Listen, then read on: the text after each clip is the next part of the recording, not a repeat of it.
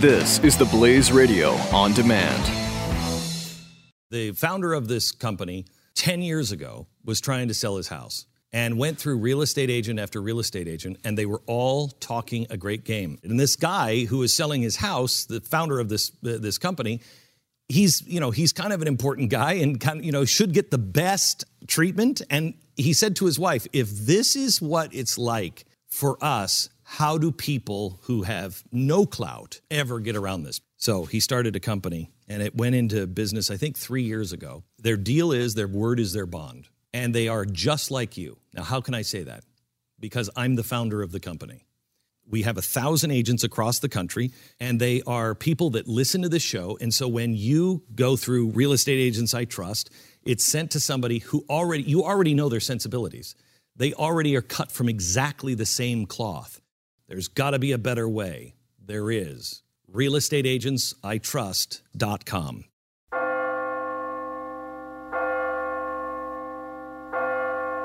You're listening to the Church Boys FREEFALL Q&A. It's Billy Hollowell here with the Church Boys podcast, and I have Rob Michaels on the line. He's a chaplain, a former police detective, and the founder of Serve and Protect. How you doing today? Doing well. How about yourself? I'm doing okay. Well, I've been interested and fascinated by your story, and I've wanted to talk with you for a while, and so I'm excited that we get a chance now. I've been in the middle of job transitions and craziness, and so it's been really a long time coming. And then a couple of events have happened that have actually caused me to think about you and the work that you do, obviously the Orlando shooting and a few other things that we've seen happen across the globe when it comes to terrorism in the last few weeks. And so I guess getting into this, the first question that I have for you is, what is Serve and Protect? Tell me a little bit about the organization and why you created it. Wow, that's a big story. It actually is a culmination of 41 years of training. God has a way of taking us through different phases of life to prepare us for what He wants us to do. I had a friend tell me that my resume would drive a career planner crazy.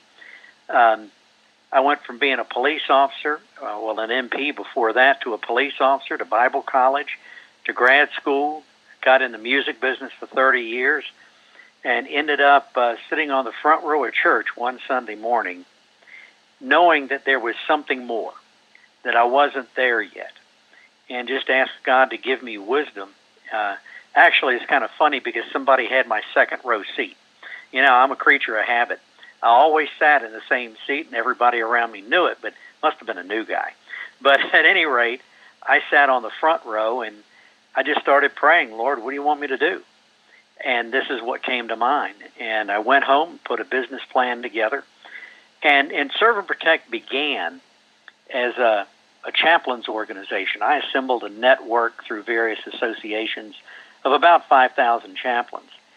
Within 30 days, I partnered with a crisis line, Safe Call Now, out in the West Coast. And the calls started coming, but it wasn't for anybody that was a chaplain. They were looking for trauma therapists. So very quickly, I learned that 99% of our calls coming in were not for chaplains, rather to get help with post-traumatic stress and the various symptoms that are associated with that. And so that's how we began our journey. And it's been 5 years now. That'll be tomorrow, actually. It'll be our birthday. And in the process, we've helped about 2,500 people, which nets to about 12,500 calls, because every person that asks for help, I interview every therapist as I do my research to find one that's a good fit. I won't make a referral until I've interviewed the therapist. And I find one that is in their area, that takes their insurance, understands their job, and is really focused on trauma therapy. But that's how it started. Oh, wow. Well, you said it's a big story, and I know it is. You were able to really condense it there and give us a good idea of why it is you're doing the work you do. And I think... Well, the why, let me back up just a second. The why, 85% of public safety professionals have some symptoms of post-traumatic stress. Now, I'm going to tell you it's 100%. From the very first fatality, from the very first gunshot victim or traumatic incident that they see, they're never going to be the same. You can't go through that same experience twice. You've already been, if you will, tainted by trauma. And it's the beginning of a process. Every 17 hours, a police officer commits suicide. 75% of police and 87% of firefighters are divorced at least one time. Therein lies why the need exists. Well, and what I was thinking after the Orlando shooting was, all of these, we really don't think about this, I think, as citizens who aren't in law enforcement. When an event happens, whether it's something horrific domestically, whether it's a domestic terror attack or an international terror attack, we don't think about the people who are there dealing with it and walking into a room or into a club where all of these people have been slaughtered. I mean, the thought of that it's not something we think about, and when you try to think about it, it's almost unimaginable. So to assume that people who have been trained, but training, what does training mean? It doesn't change the human condition. I mean, you're seeing these awful things that you then have to live with and process. That is just an unbelievable thing to me. So take me through what it's like to work in a field where you're dealing with those sorts of things as somebody who I'm sure has seen many things himself. Yeah, when I was a rookie, one of the first major fatalities I saw, it was a quintuple fatality. A carload of people had gone to see the Funkadelics. And when we got into the car, you could tell that marijuana had been consumed because you could smell it. But they were driving so fast and hit an aluminum pole, it just absolutely snapped every neck in the car, except for one, the girl that lived, but it crushed her legs. When you see that, it's hard to wrap your head around it. So imagine all of the people involved in Orlando. It wouldn't just be the police. You would have the paramedics who responded, the people in law enforcement, and then you've got the evidence recovery team. They're the ones that have to go in and photograph all the bodies, video the crime scene, make sure all of the evidence is collected and tagged and documented. I mean, it is a full-on experience of trauma. And not to mention the fact that when they first breached and got in, there would have been, and the news broke, there would have been phones ringing in the pockets of the dead people, knowing that that's parents trying to get a hold of their child. And there would have been the sights and the sounds and the smell of all of that death. And when they walk away from there, it's not something that they just go, okay, let's go home. I was just at a conference with chaplains, and a couple of them have been at San Bernardino, and listening to what they went through and how they, how the officers or the agents out there responded to that crime scene. I mean, and in addition to mass casualties like that, consider this, and you don't hear this in the media. They didn't talk about it last week. But last week, over a 72-hour period, 7 police officers were shot. One of them died. One of them was shot 7 times, and he lived. There was an 8th, if you consider a security guard out in San Bernardino, that got shot in the face. He survived. 72 hours, 8 people representing the law enforcement community were shot. That's horrific. And the public doesn't know about a lot of this stuff. But not just experiencing the trauma firsthand, but when you hear things like people chanting, "What do we want? Dead cops. When do we want them? Now." When you see activist groups put out directives to their peers, kill cops, and then you see a police officer down in Houston get shot in the back of the head, there's a cause and effect. So those things about our brothers and sisters who are getting killed or wounded have an impact on us directly, because then you've got to wonder, I remember going to roll call one night when I was an officer in Norfolk, and the sergeant said, "Guys and gals, I want to tell you something. Somebody called in and said they're going to kill a cop tonight. Be careful out there." Sounded like Hill Street Blues. But I got in my car, went on patrol. I got a call to a pretty tough neighborhood that somebody wanted to speak to a police officer. It was 2 a.m. I pulled up. The house was dark. You still got to go to the door and knock on it.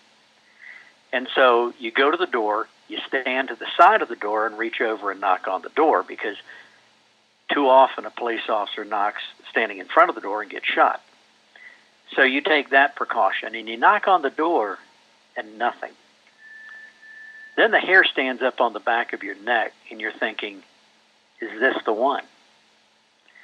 So I put my hand on my firearm, I walked back to my car and drove away. And fortunately, it wasn't the time. But those are things that cause trauma, that cause you to be hypersensitive, callous, cynical, and it changes you. I call it a cast iron shield, because you have to learn to deal with that trauma and those feelings, or else you can't do the job. Yeah, I mean, and now you have this other element of terrorism that's sort of seeped into this, that where we've had numerous issues happening, San Bernardino, Orlando, the Garland, Texas issue, which obviously didn't end as badly at all as the other two did, at least when it came to American lives.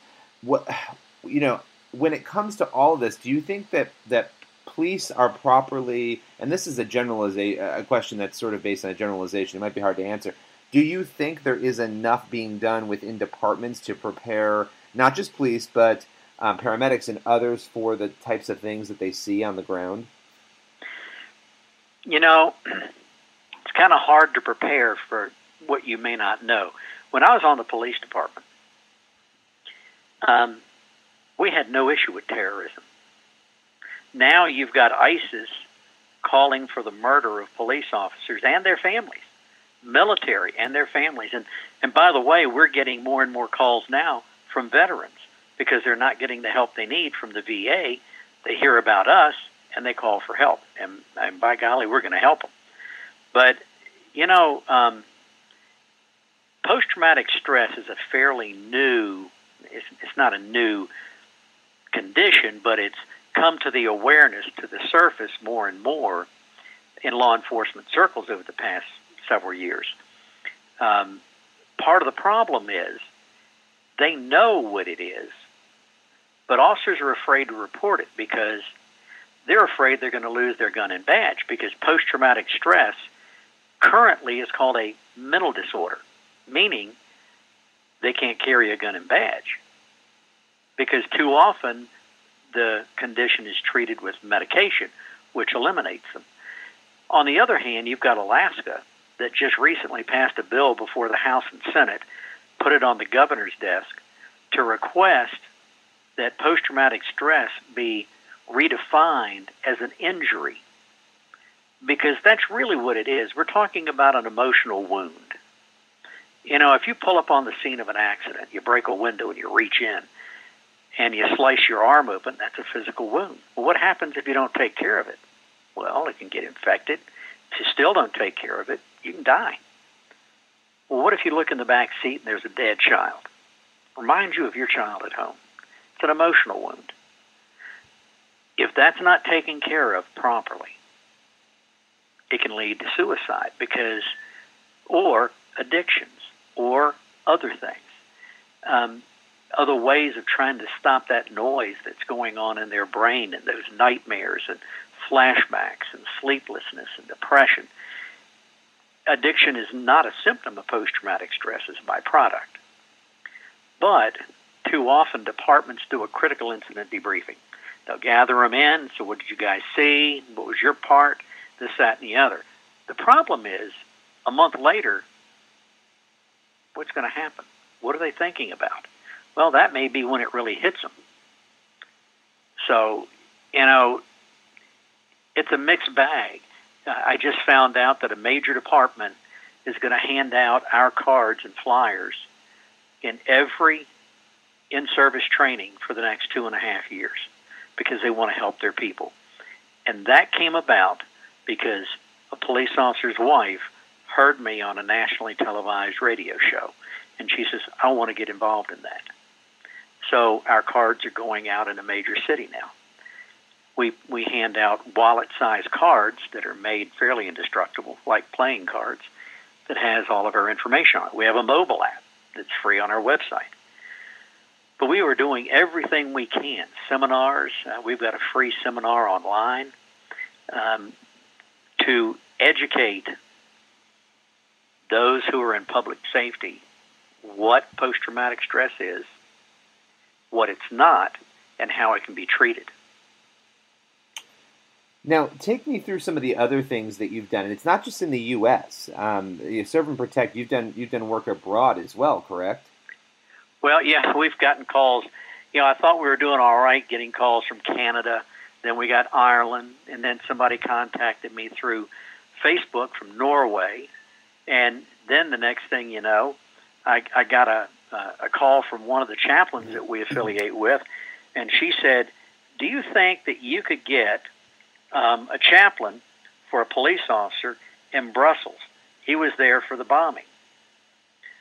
We found him one. So I can't do that everywhere, but if a call comes in from wherever, I'll do the best that I can to locate a therapist. And what we do, like I said, we find somebody that's in their area that takes their insurance, understands their job, and I interview each one. And we do all that for free. We're a nonprofit. We don't charge them a dime. That's great. That's amazing and much needed. I think, you know, again, we don't think about that. It's not. I actually did, and only because I knew I'd be talking with you, I started thinking about that, and I thought I cannot even imagine in the Orlando situation or any situation. It doesn't matter if it's one victim or more. Something traumatic like that, having to process it and do your job and do it professionally and in a way where you're trying not to let that impact you. That's hard. And then the impact after that, you know, you're going to feel, and even a lasting impact for some people, I think is just an unbelievably sad part of that equation. So it is. You know, for you, and it doesn't affect everybody the same way. I remember that accident. I remember another accident as I was leaving. I left law enforcement and went to a Bible college, Columbia Bible College, and then on to Wheaton College before I got into the music business. But I can remember my last accident. I was a detective. I pulled up at the scene of a car spinning on its roof. There was a Volkswagen pinned against the telephone pole, crushed, and I walked over to that car and stuck my head in the window. It was only about a foot wide, and I heard an 18-year-old college freshman breathe her last breath. Those are things I'm not going to forget. Now, I went through some counseling, and it helped me a great deal. But too often guys think, well, I'm tough. I can handle this. Well, not so much. You know, it'll get to you.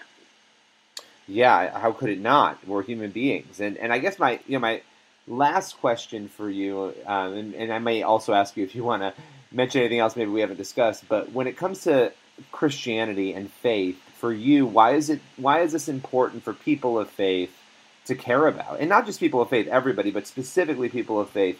Why should this be an issue that they're in touch with, that they understand? Well, we're told in Scripture that the authorities over us are called and ordained by God. So that right there should be enough that we should at least be praying for them.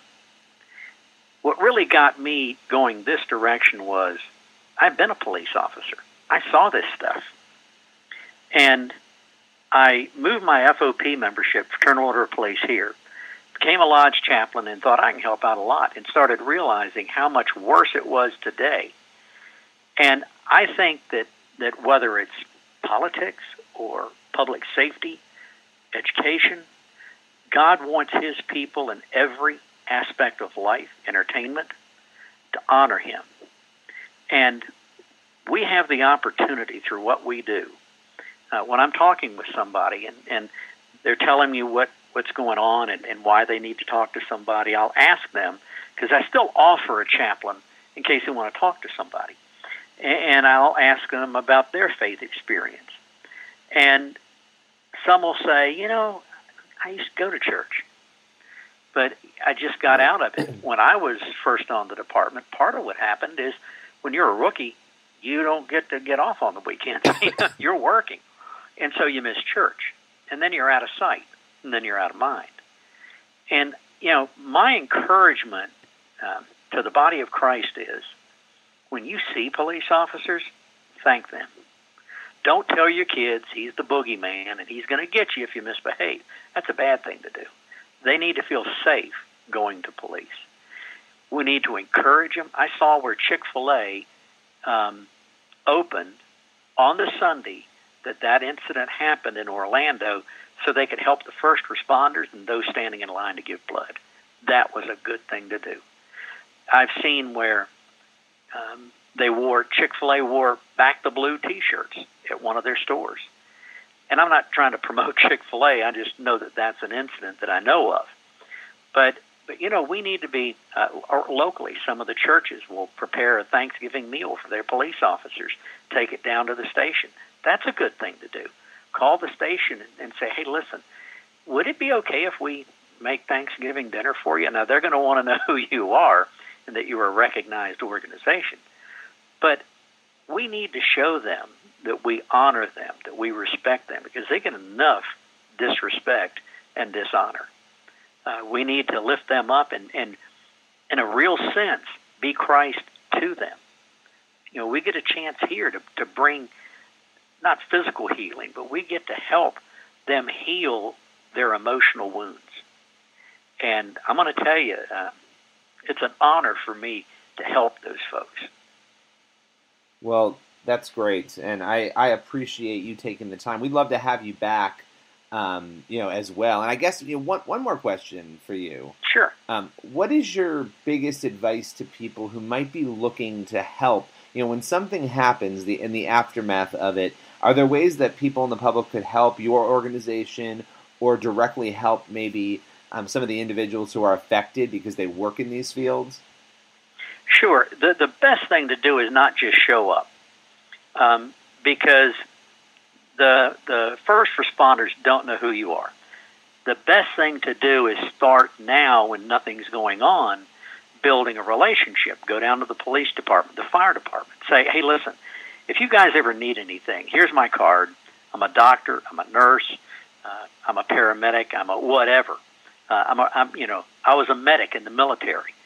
And anything, if you need help, I got your back. Call me. And they like having that kind of stuff. On the police side, most police departments have a Citizens Police Academy. The FBI has an FBI Citizens Academy. And you can go through that. Obviously, they'll do a background check, but it gives you an idea of what these guys go through, what their job is like. And then they get to know you, and you can let them know, listen, if anything comes up, let me know. Now, for us, we're a nonprofit, and any way people want to help financially, we've got a portal on our website, serveprotect.org, where people can donate. As much as anything, pray for us. We're just turning 5, and I need another me to grow this thing, because we've got to do more to get the word out to more people.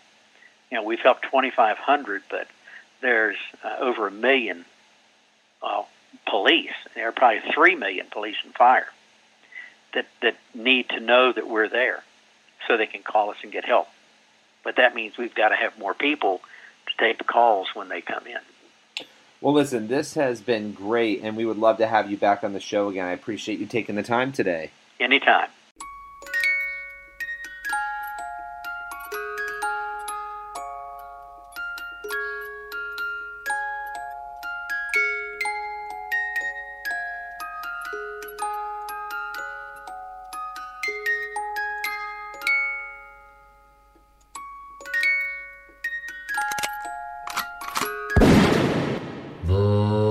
Church Boys. The founder of this company 10 years ago was trying to sell his house and went through real estate agent after real estate agent, and they were all talking a great game. And this guy who is selling his house, the founder of this company, he's kind of an important guy and should get the best treatment. And he said to his wife, if this is what it's like for us, how do people who have no clout ever get around this? So he started a company, and it went into business, I think, 3 years ago. Their deal is their word is their bond, and they are just like you. Now, how can I say that? Because I'm the founder of the company. We have 1,000 agents across the country, and they are people that listen to this show. And so when you go through Real Estate Agents I Trust, it's sent to somebody who you already know their sensibilities. They already are cut from exactly the same cloth. There's got to be a better way. There is. realestateagentsitrust.com.